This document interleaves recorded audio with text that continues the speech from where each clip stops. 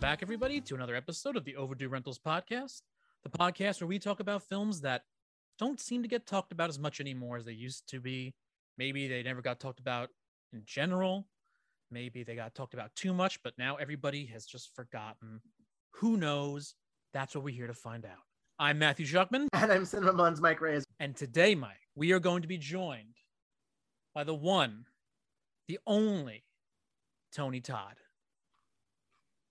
The incomparable Tony Todd, who the mention of that name, his oaken voice already fills your ears, and just a slew of credits from genre fare to blockbusters to indies like the one we're about to talk about today.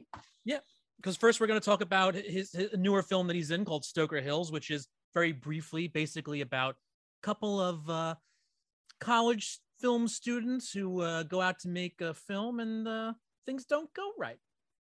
Yeah, I mean, independent film is hard these days. You can barely find a distributor. Good luck finding a camera that won't fail on you. And an organ reaping serial killer might just wind up in the middle of the year, Maybe. Production. Who knows?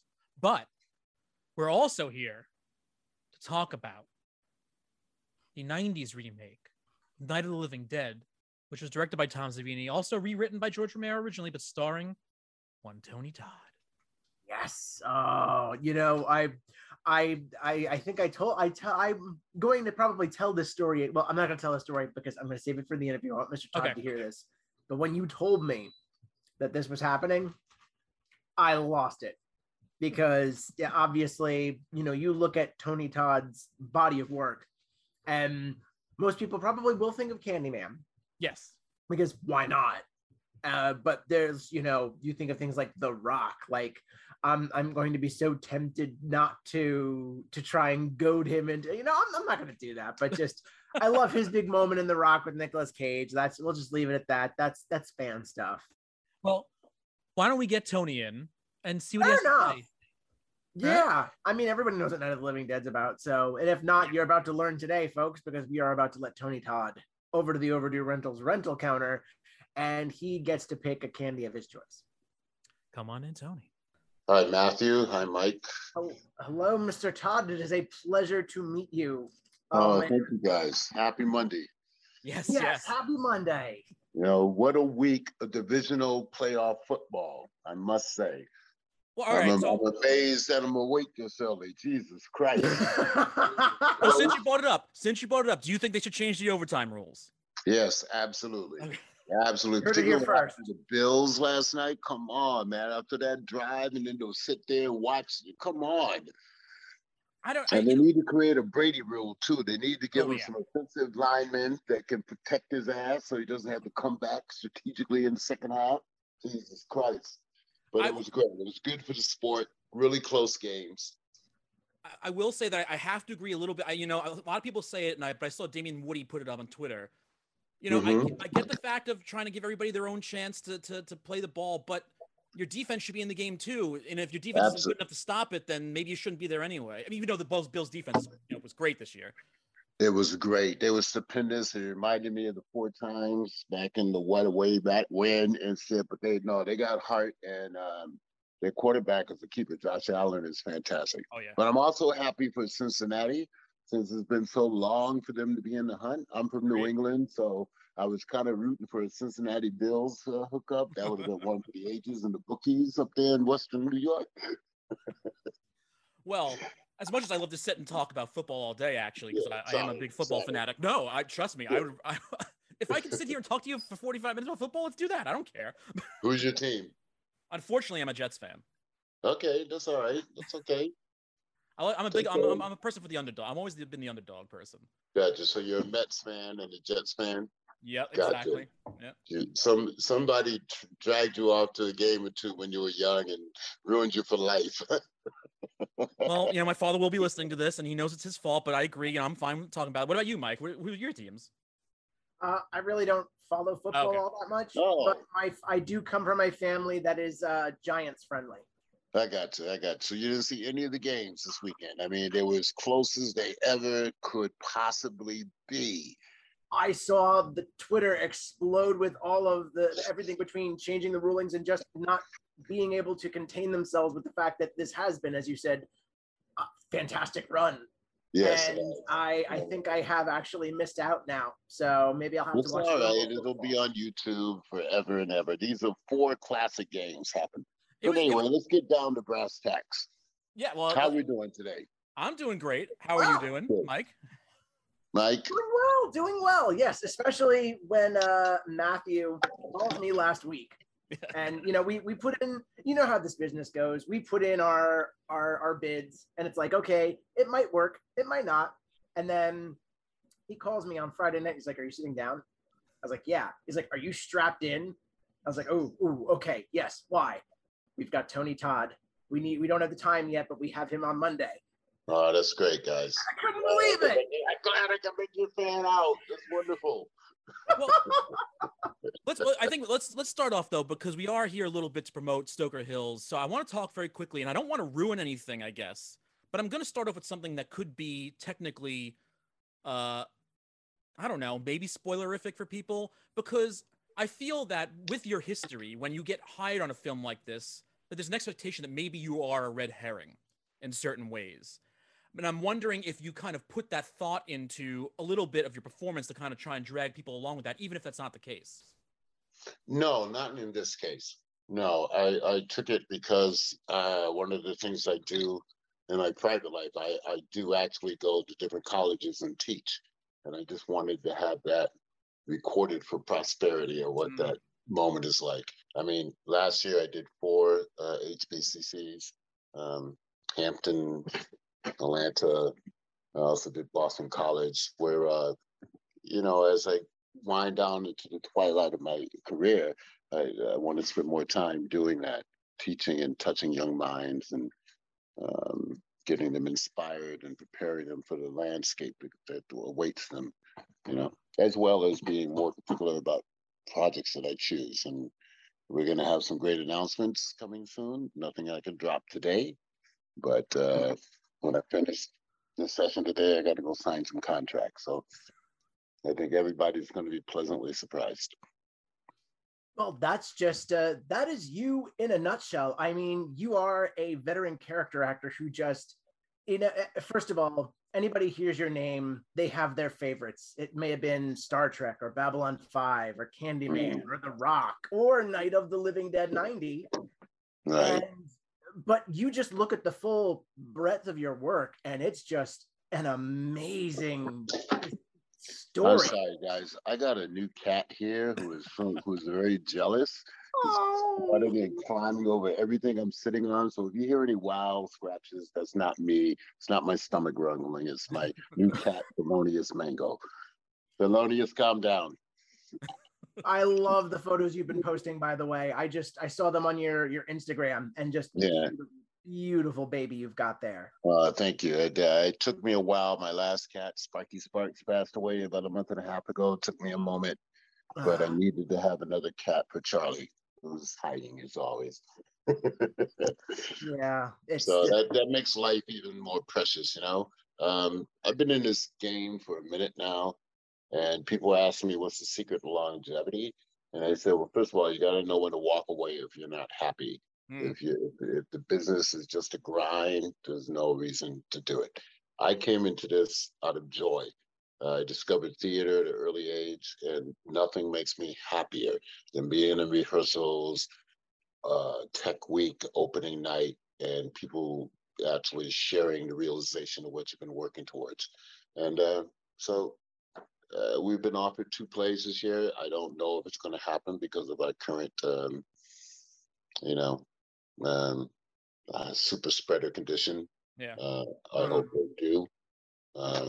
The both August Wilson plays, and I'm a huge supporter and fan of him.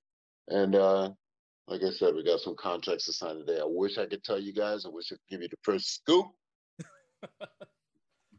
That's okay. That's what the Spider-Man questions are for. Okay, good. And Dragon's Blood. Everything else is out there. But going back though to the teaching, do you want it to cover all aspects of whether it being dealing with the business, just straight acting, history, beyond what you've done already, or do you want to expand it? I want to expand it because I think a lot of acting students, I mean, I came up through the conservatory system. I went to the Gene O'Neill Theater Center in Waterford, Connecticut, and then I went to Trinity Rep in Providence. Put in a good 7 years doing that. There is no formula, though, to success. Some people can be in school and classes for 10 plus years. Some people can wake up one day and walk down the street, get hit by a bus, driven by an agent. Next thing you know, they're making a movie star. But there is a sensibility, and the name of this game is called show business.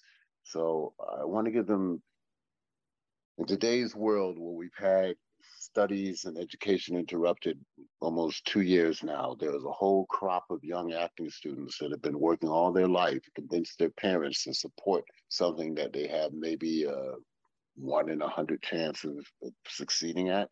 And now they're not able to do their scenes in class. They're not able to share the joy of a fellow student's projects.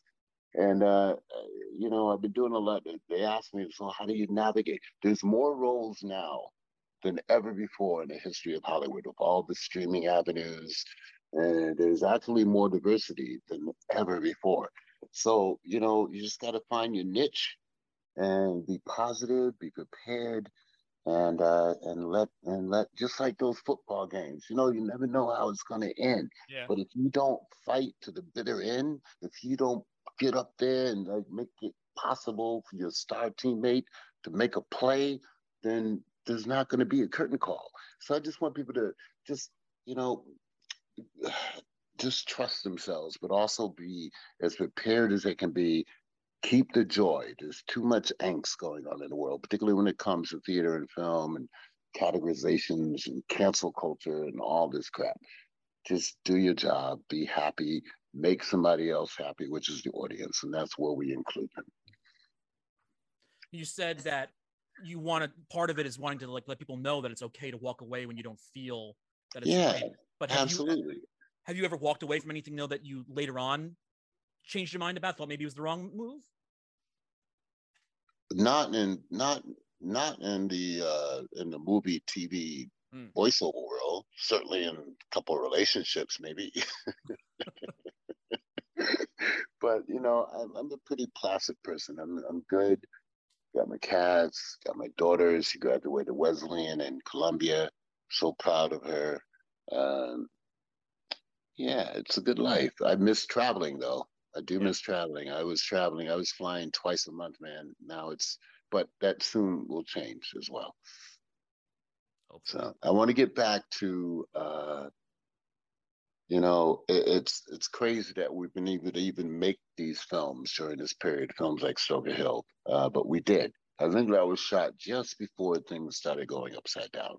So, here's the more, and here's the creativity, and here's the people enjoying what they do and loving life. Well, we always. Oh, go ahead. Yeah. Sorry, go ahead, Mike. No, you first. You no, please, absolutely. No, that's absolutely correct. I mean, it's, if you're an audience member, you can tell if someone's not into it, and just not. They're phoning it in. And the minute you start phoning it in, you should walk away, because you're depriving someone else who might want to put some extra energy in the role, and you're cheating your audience members. And that's another thing I hate. I mean, I have several pet peeves. I don't like stars who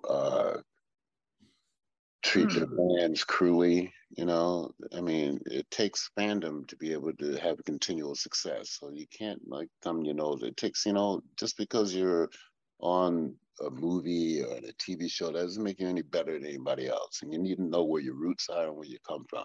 I went to a public high school, okay? I went through the 4 years of high school angst and trouble. I had my growth period in high school. I was useless to the athletic department, and thank God for an English teacher named Mrs. Reynolds, who gave me a copy of The Tempest and changed my life forever. So for all you in high school or still trying to figure it out, you never know.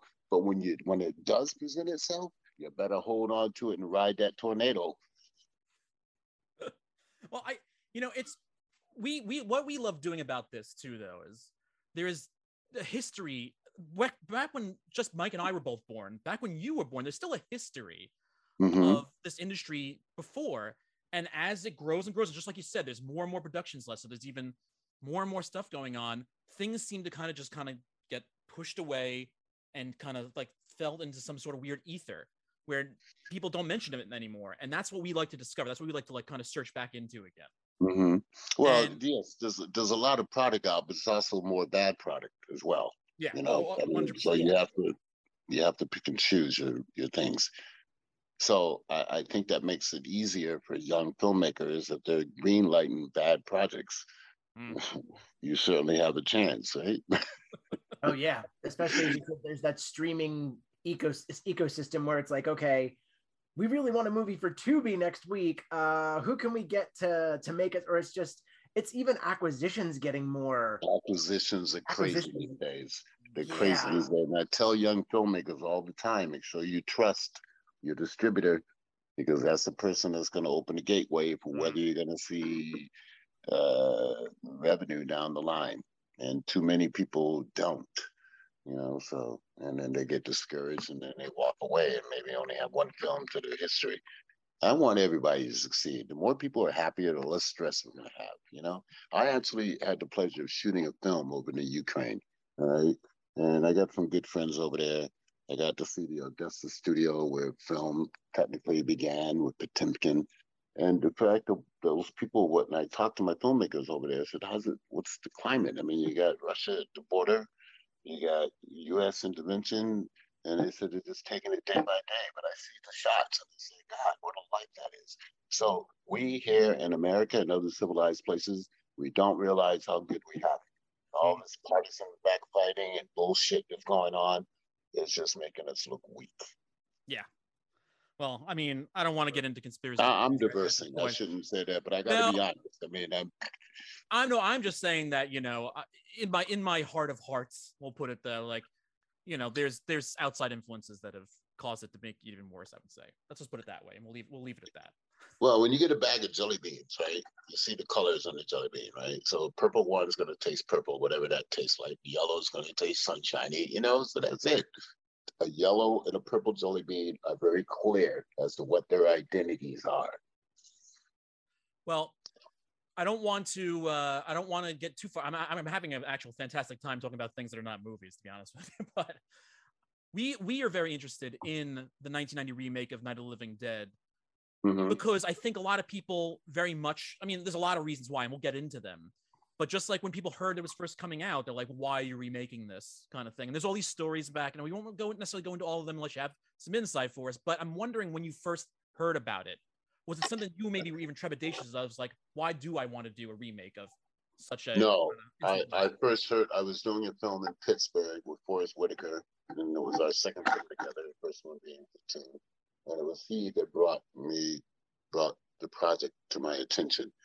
And at first I said, wow, yeah, Duane Jones, that's a classic. And he says, you know, you're from the same tribe. You know, what you're waiting for, you should go. So Saturday was my day off. I went over to the production office. I saw Tom Savini, and he was in a hurry. And I convinced him to sit down and listen to an impromptu monologue. And then that Monday I got the job. No, I wasn't. I thought I remember seeing the original in the drive-in theater, and I knew I wanted to be an actor, but I wasn't sure how to navigate the path yet. And I saw Duane Jones. I said, "Oh, look at that! There's a black actor on screen. That's not Sidney Poitier.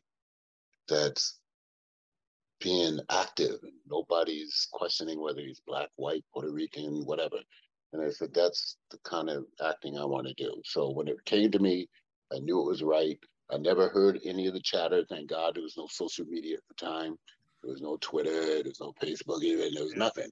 And we were just in Washington, PA, doing our job. I knew Tom was enthralled with the project. George Romero, rest in peace, was there every day.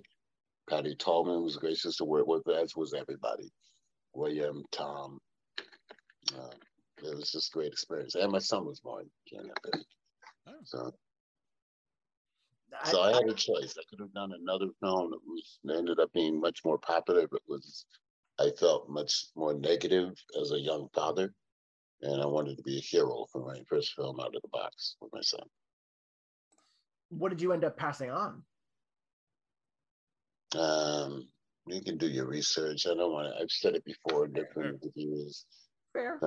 Because I respect the people that did do it. And yeah, it was a gangster film. Look it up. It was a gangster film around that same period. But I will say, I am glad that you threw yourself in front of Tom Savini for this one, because in doing the research for this, I ran across a couple documentaries, and I love that story where like I knew all the words front and back, and I just got Tom and was like, you got to let me read for this.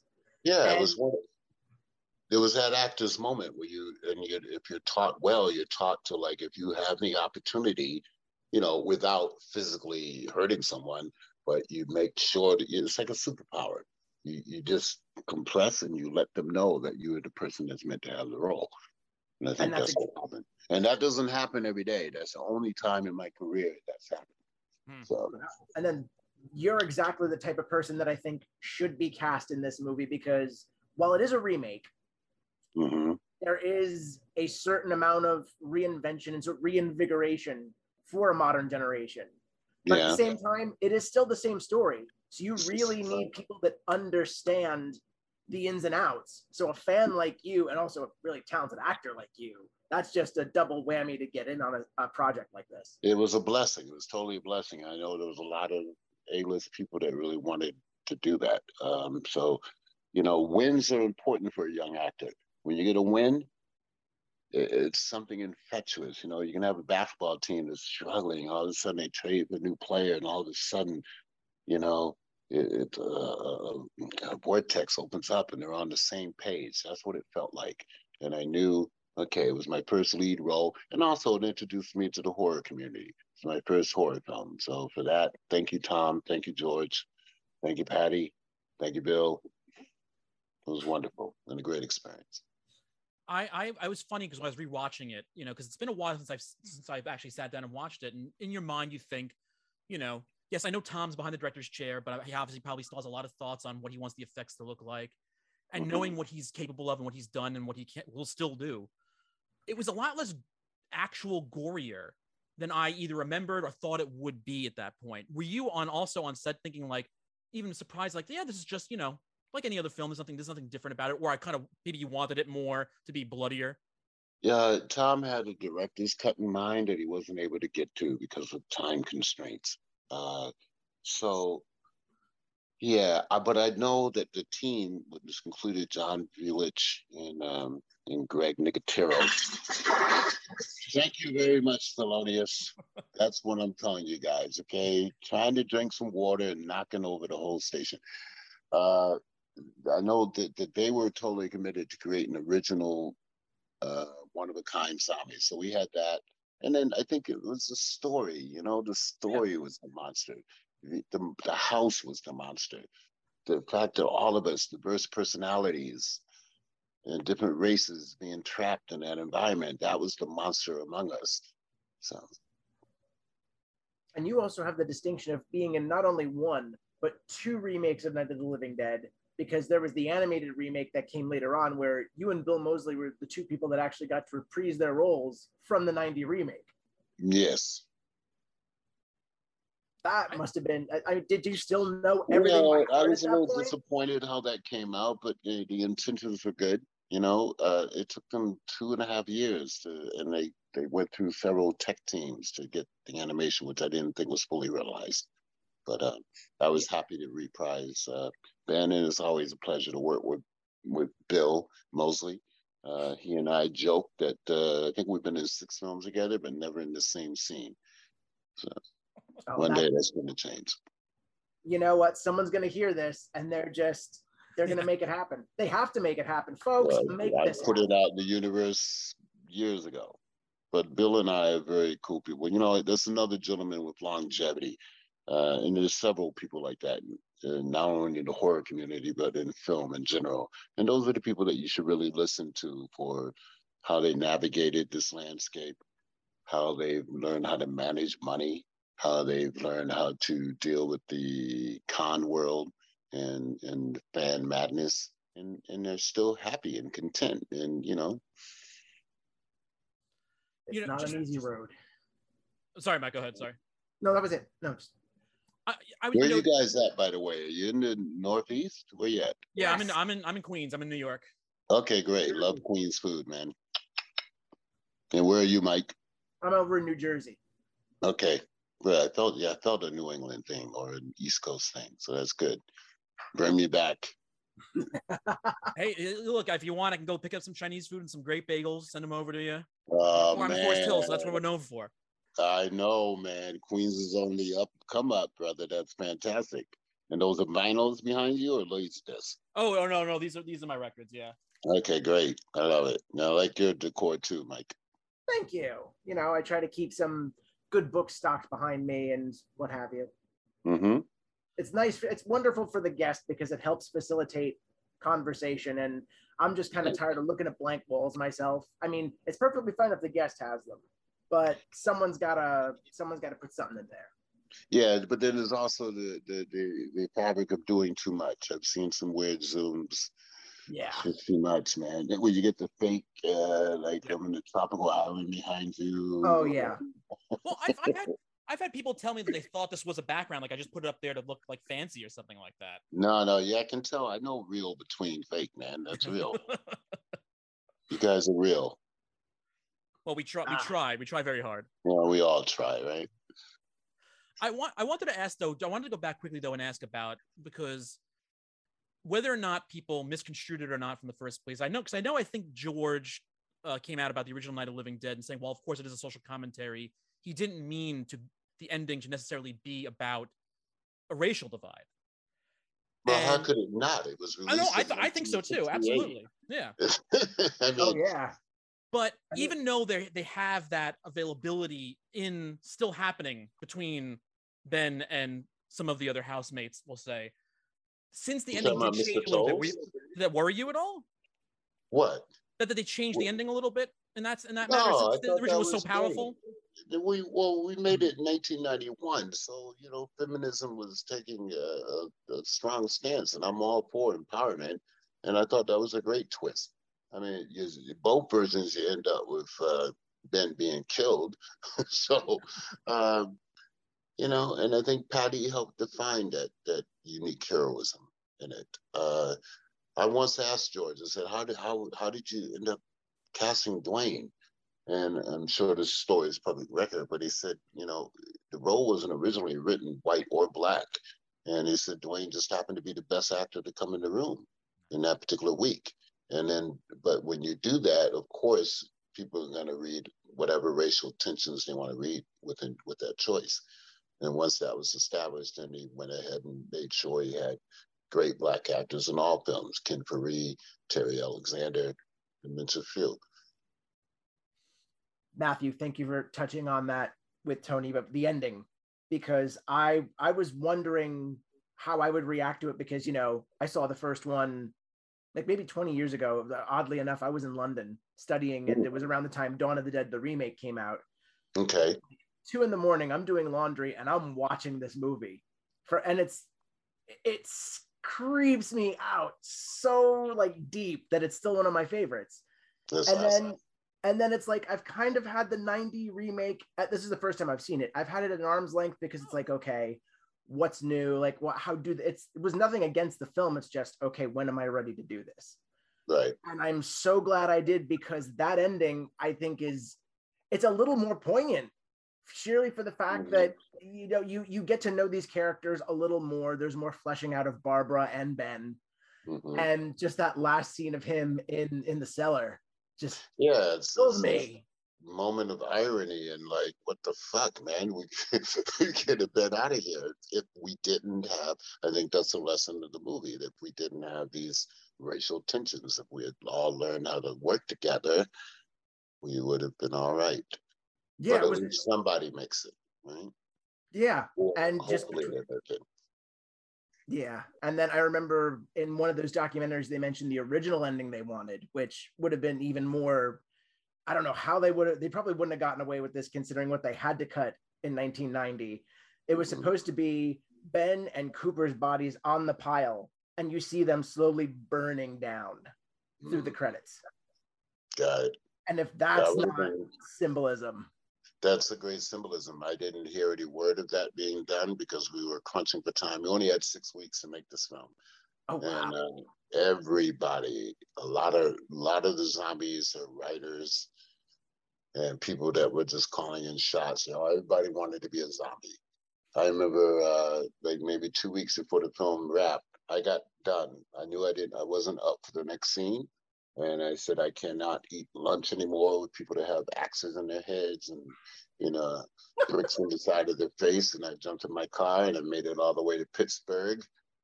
Went and had a beer at, who's this famous sports figure there that had a bar at the time. And then I doubled back to the set. And just in time to whack somebody in the head. Just to add to another axe in the head.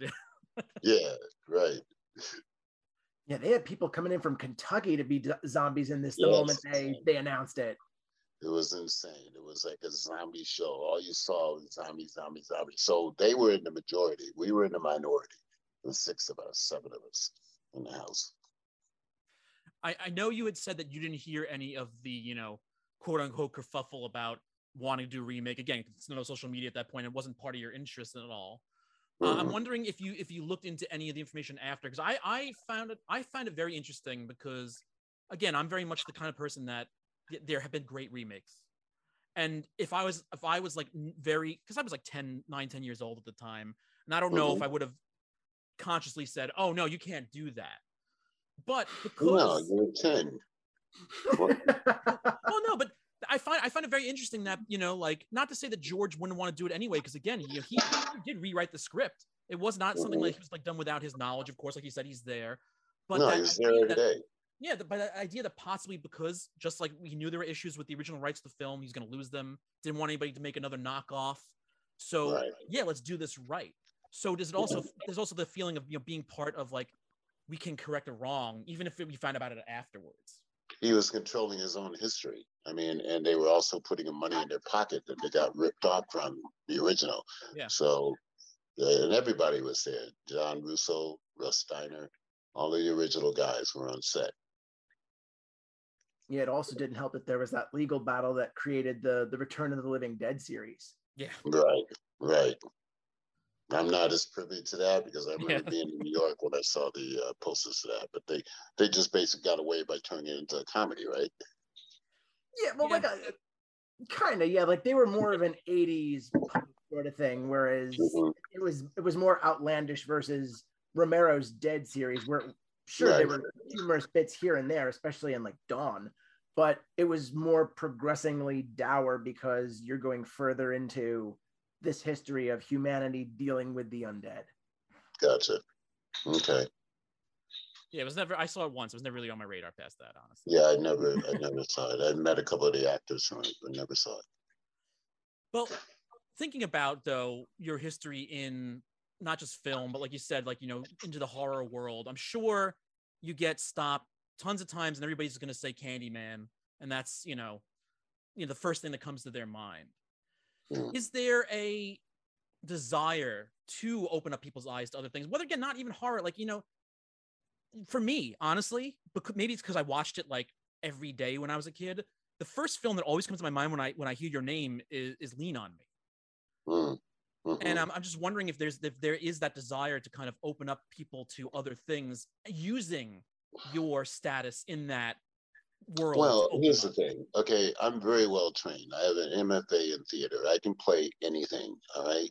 My dear friend Stan Shaw once told me that once Hollywood lets you in the door and you come in there playing blue, they're going to want you to play blue for the rest of your life. It could be blue, yellow, red, whatever.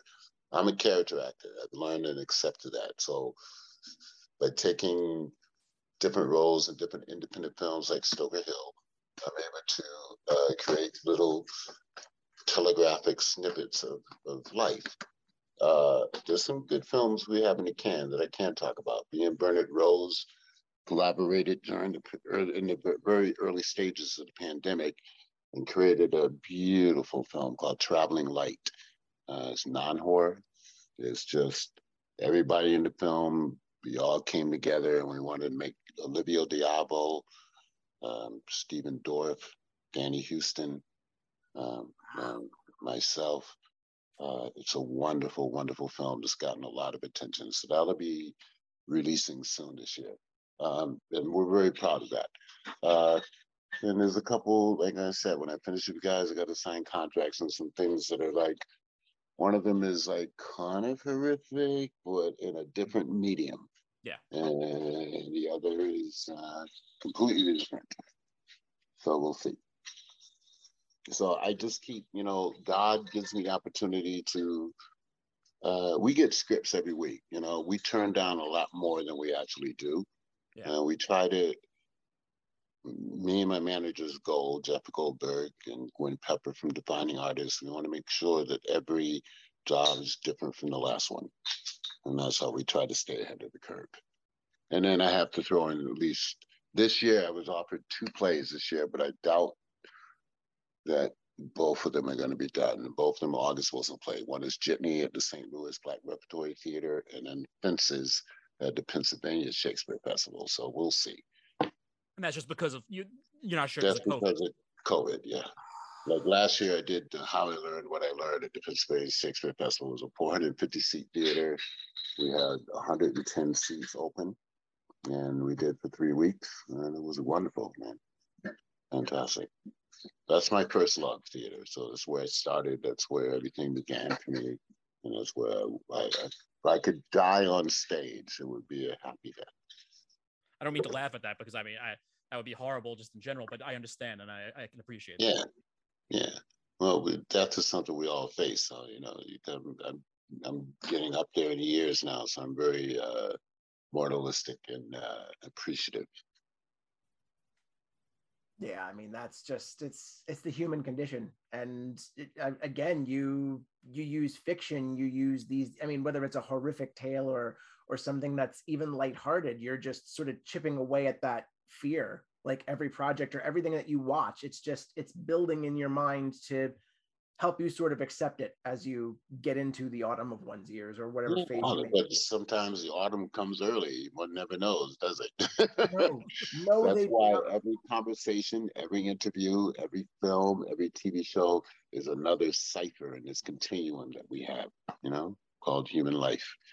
So that just makes me even more excited to even be having this conversation with you and Matt. Like, I mean, sometimes sometimes, you go for the scoop and it's like, okay, I've got this really good question, like this project here, but then you get sidetracked into something like this and it becomes even more beautiful. Which is great. That's great. Conversations are great conversations, and if somebody out there is listening to what you guys are doing and they happen to tune in and they happen to get inspired or they happen to say, wow, that's a beautiful journey, then we've done our jobs, right? Yeah. Right. Exactly. Well, it's interesting. Okay, go ahead, Mike. Go ahead. No, I didn't have anything. Well, how could you not have anything? I just go with it. It's just conversation. What the hell?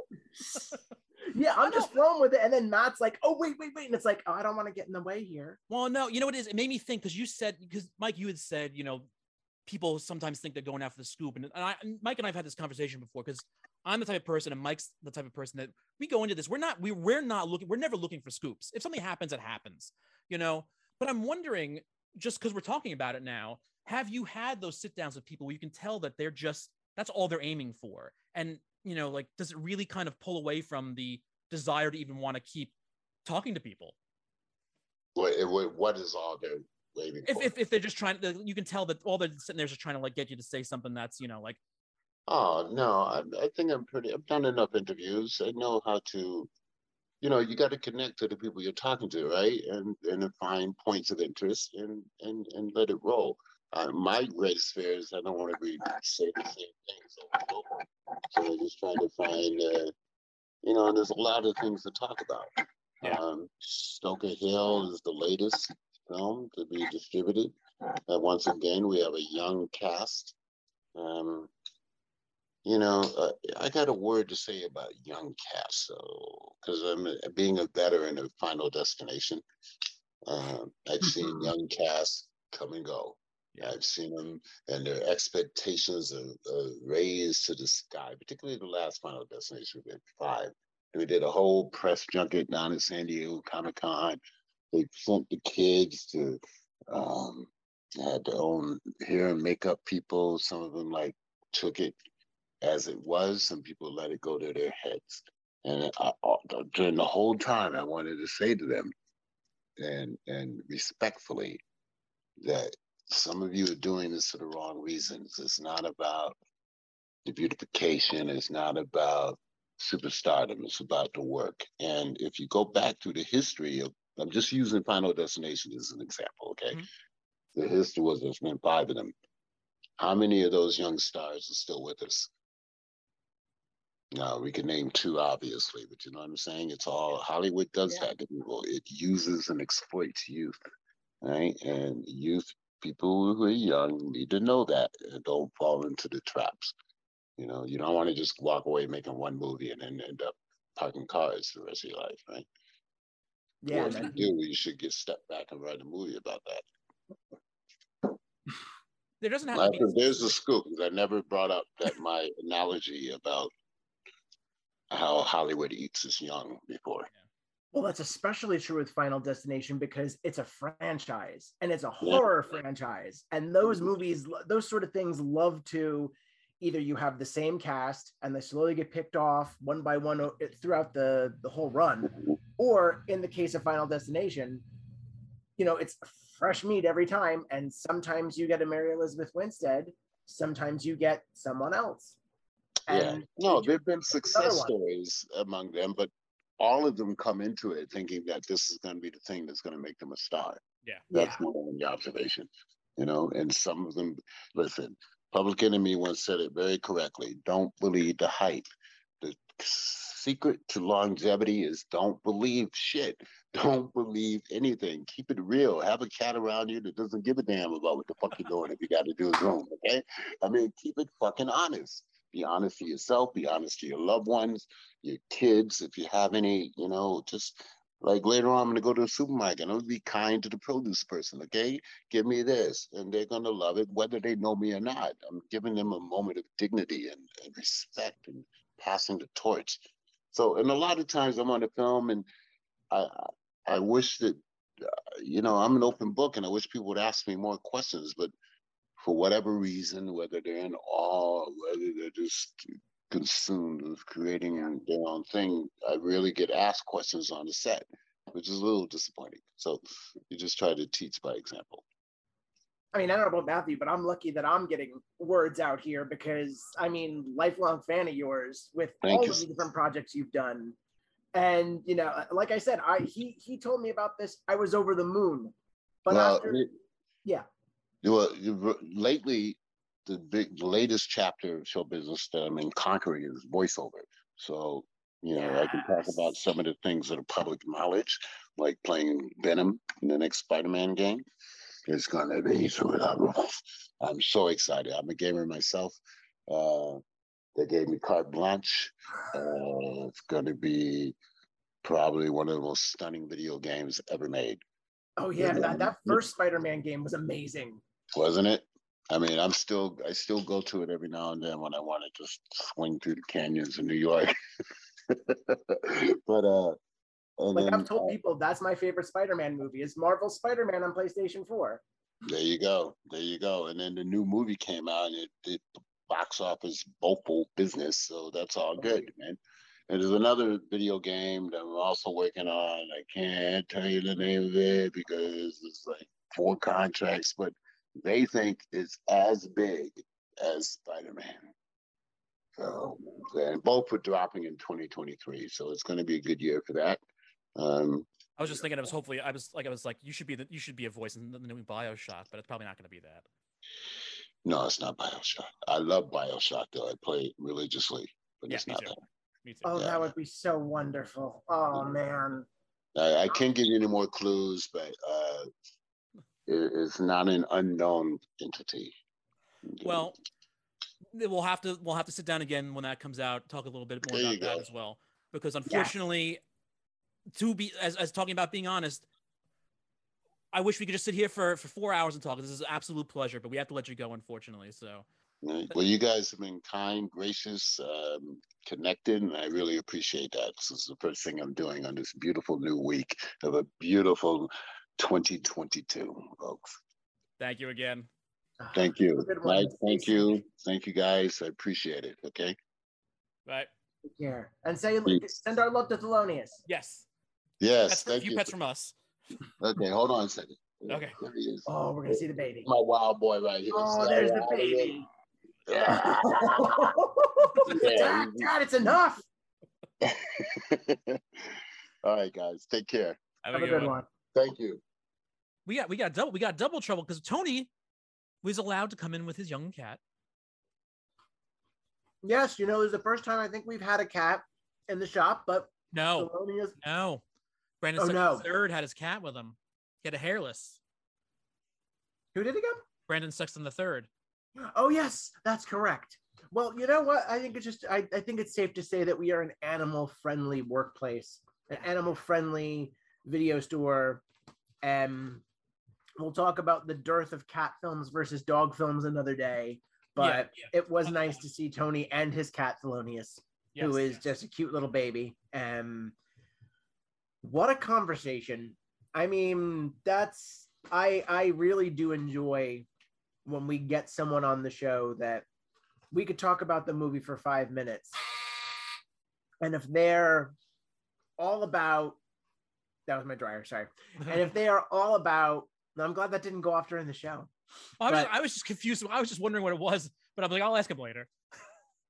Oh no, just testing some weapons here, weapons grade utonium, yellow cakes and all that. And anyway, now we're flagged by the CIA, but it's just really nice that if we were to just talk 5 minutes we talk very little about Stoker Hills, which it's a decent enough movie. It's not a bad thing, but I like when the guest can drive a conversation. And Tony Todd is one of those people that drives a conversation in such a beautiful, natural way. Like right from the beginning when he talks, we're talking about football. I didn't know that was going to happen. I didn't know I was ready to go. All right, I'm good. That's the nature of the game here, but I love that. And just you can tell that he does not suffer fools, but at the same time, if he's really in the mood of a conversation, he's there and he's just present, and just whatever you talk about in that sphere is golden because he is just so insightful.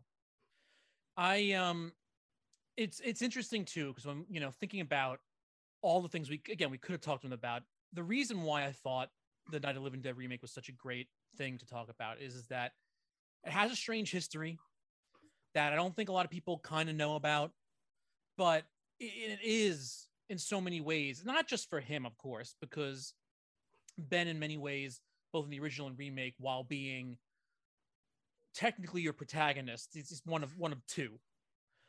But it was such it really is, like, you think about it. You think about the original, and then you think about, like, well, who would be a great person to come in and do it? Tony Todd, well, of course. It's perfect. And I really wanted to delve into that because the remakes, again, also not a bad movie. It's just the people, especially when it first came out, were just like, why? I think it took time for it to get out there, and so people, I think, just overlook it. Oh yeah, that's really any remake. It's nothing that's unique to internet culture now. Where as we were talking before, could you imagine if they announced today? Oh yeah, Dawn of the Night of the Living Dead's getting another remake. And I've always marvel at the fact that because of a simple title change and no copyright notice, this movie the original is so easy to find. Like, you have everything from the Criterion Collection to a CGI remake to, a whole bunch of copies, some colorized, some not, some with riff tracks of the original 60s version. Yeah, I won't go into tons of detail, and we did talk about it a little bit, but for people who don't know, the original Night of the Living Dead, basically, they never really had any rights after a certain point. There was just a big mess up. We'll leave it at that. They changed the title to Night of the Flesh Eaters. Yeah, basically, they had anybody, all TV stations just took it and ran it all night long. So really, George Romero had no ownership to his own film. Plus, how we also mentioned, like, his writing partner originally moved off to make the Return of the Living Dead movies, which are, it's like, well, I'm going to be able to take zombies now and do my own thing with it, and started the whole of the franchise, which just threw into the whole mix. So like they were saying, like we said very quickly, is that when it came time at a certain point, they had to strike while the iron was hot to make sure that they could remake money they're losing by not getting any rights to the original, retain rights to the idea of it. So for future, because we finally ended up getting more Dead movies later on. And talking about after Dawn, the original Dawn and Day, of course. So, there's something had to be done. So that's what you do. It makes I have no qualms. I'm happy for them that they did it. Well, it's also a remake that modernizes the idea without hammering the modernity into your head. Well, they very much change Barbara. They beef up Barbara's character. And plus, I want Patricia Tallman on this show because not only do I love her between this and Babylon 5, but just the way that they beef up Barbara. But at the same time, Ben is still a fantastic character that's very integral to everything. Well, that's the thing, like the movie is technically, though, beyond that, or with those additions, it really isn't that different. There is not that massive amount of difference between the two. Again, they played around with the ending a little bit. And we talked about it during the interview, but I didn't really kind of, I made it sound like, oh, how dare they, in my own mind, which I never really felt that way. I mean, again, I could feel that way about many films if I love them and then I see them later on, they're doing a remake and I'm like, oh, but even though if I hate a remake of something, you got to give them credit when they try to do something different, because why would you just want to see the same thing exactly 100% again? You want something different. Exactly. I mean, that's a film I don't think we'll ever discuss on this show unless we find an interesting way to attack it. You know what I'm talking about. Gus Van Sant's 1998 Psycho, which was a shot-for-shot, almost a shot-for-shot remake. We did a little bit of a talk about that because I can't remember who we were talking to. It was either Robert Wool or somebody else, where I accidentally, instead of saying Gus Van Sant, for some reason, I said Richard Linklater. Oh, yeah. Oh, now I remember. Yeah. Yeah. But that was something, that was the discussion we had then, was that was something that I remember when it came out, we never heard any of this news. And all of a sudden now it's Gus Van Sant saying, well, he did it because people were coming with him with all these ideas and he wanted to show how stupid it was in his own mind to do something like this. So he did it, which I don't know. Oh, so he totally signed a contract with Universal and cast Vince Vaughn and Anne Heche and Viggo Mortensen and William H. Macy and Julianne Moore to waste their time just basically thumbing his nose at the studio. I don't know. Something like that. It's not the weirdest thing I've heard, but yeah, and also what's really interesting about this is Tom Savini finally got to work on Night of the Living Dead, because just as he was about to go into production with George Romero, he's called into duty in Vietnam as a combat photographer. Yeah. And I know that's that's part of why some of these movies came about the way they did, and especially some of the effects minds like him did what they did because they saw this stuff in the field and they were inspired but also haunted by the actual horrific nature of Vietnam.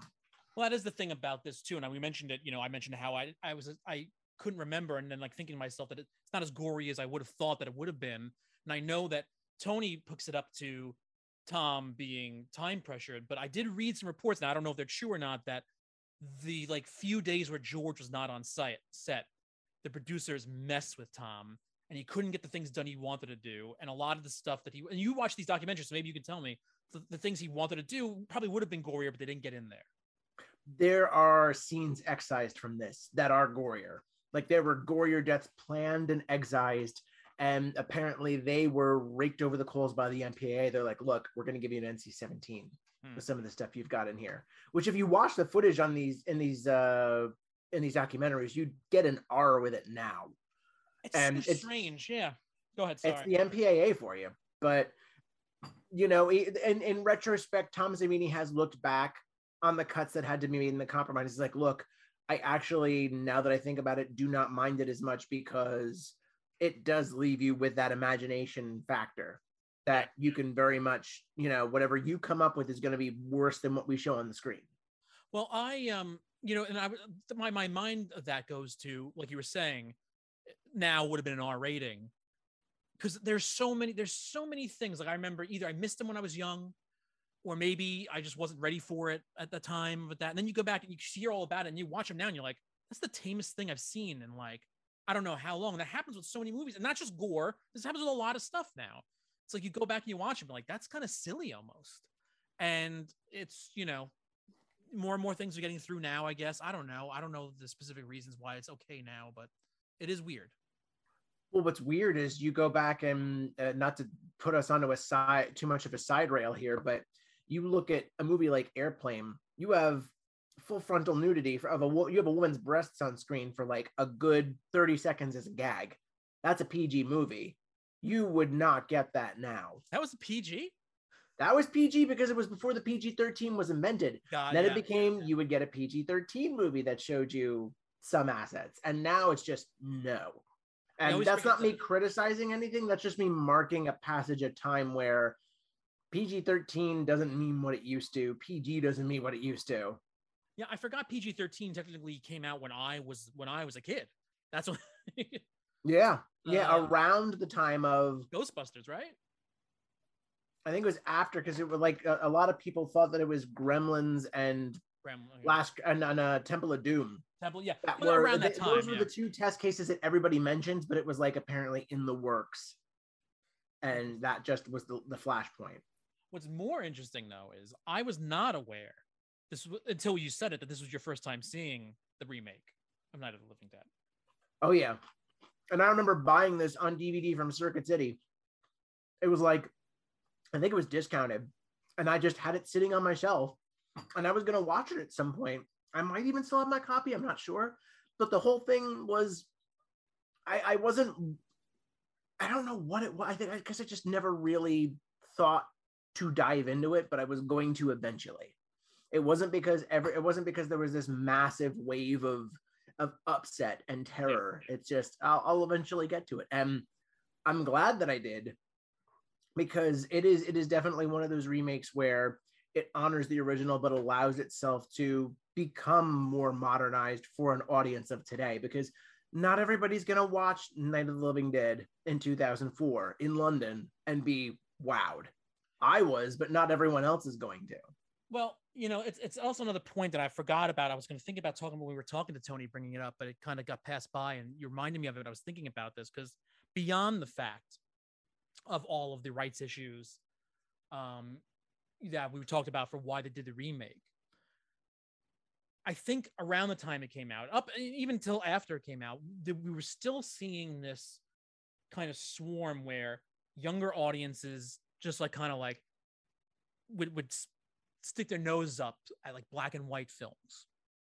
And there are people who may have never even watched the original Night of the Living Dead just because of black and white. And it's different now. A lot of kids now are a lot more open to a lot of stuff, I notice.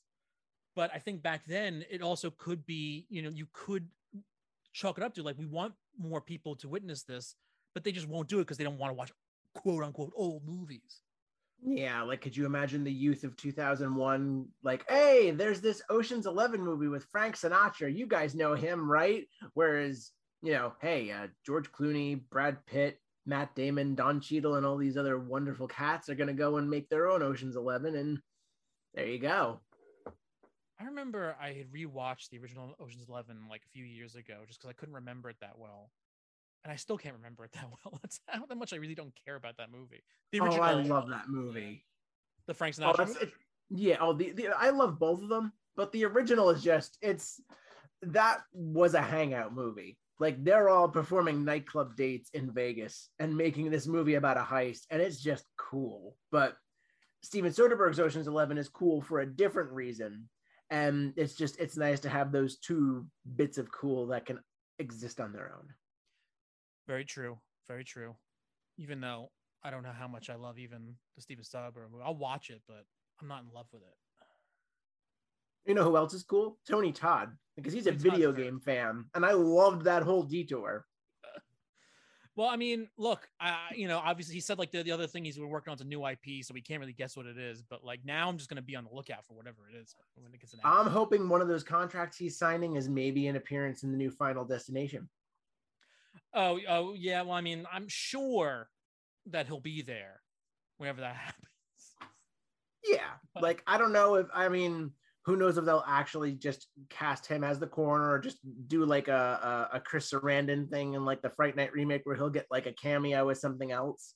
I mean, this is a franchise where previously he got to be the devil when he wasn't a coroner. Well, whatever it is, I'm sure it'll be great.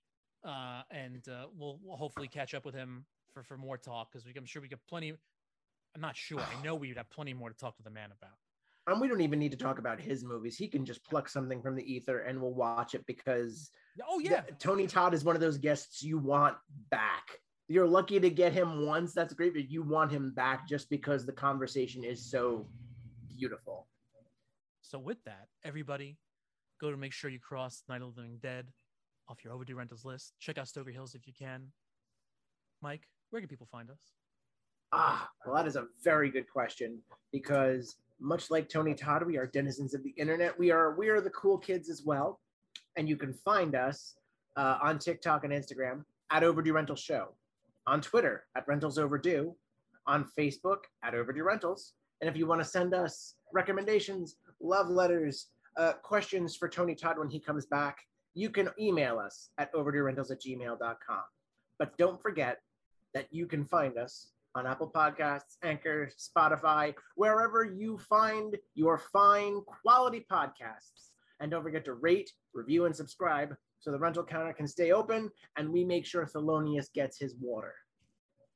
Yes. And he'll knock over. Blah bye. Blah bye.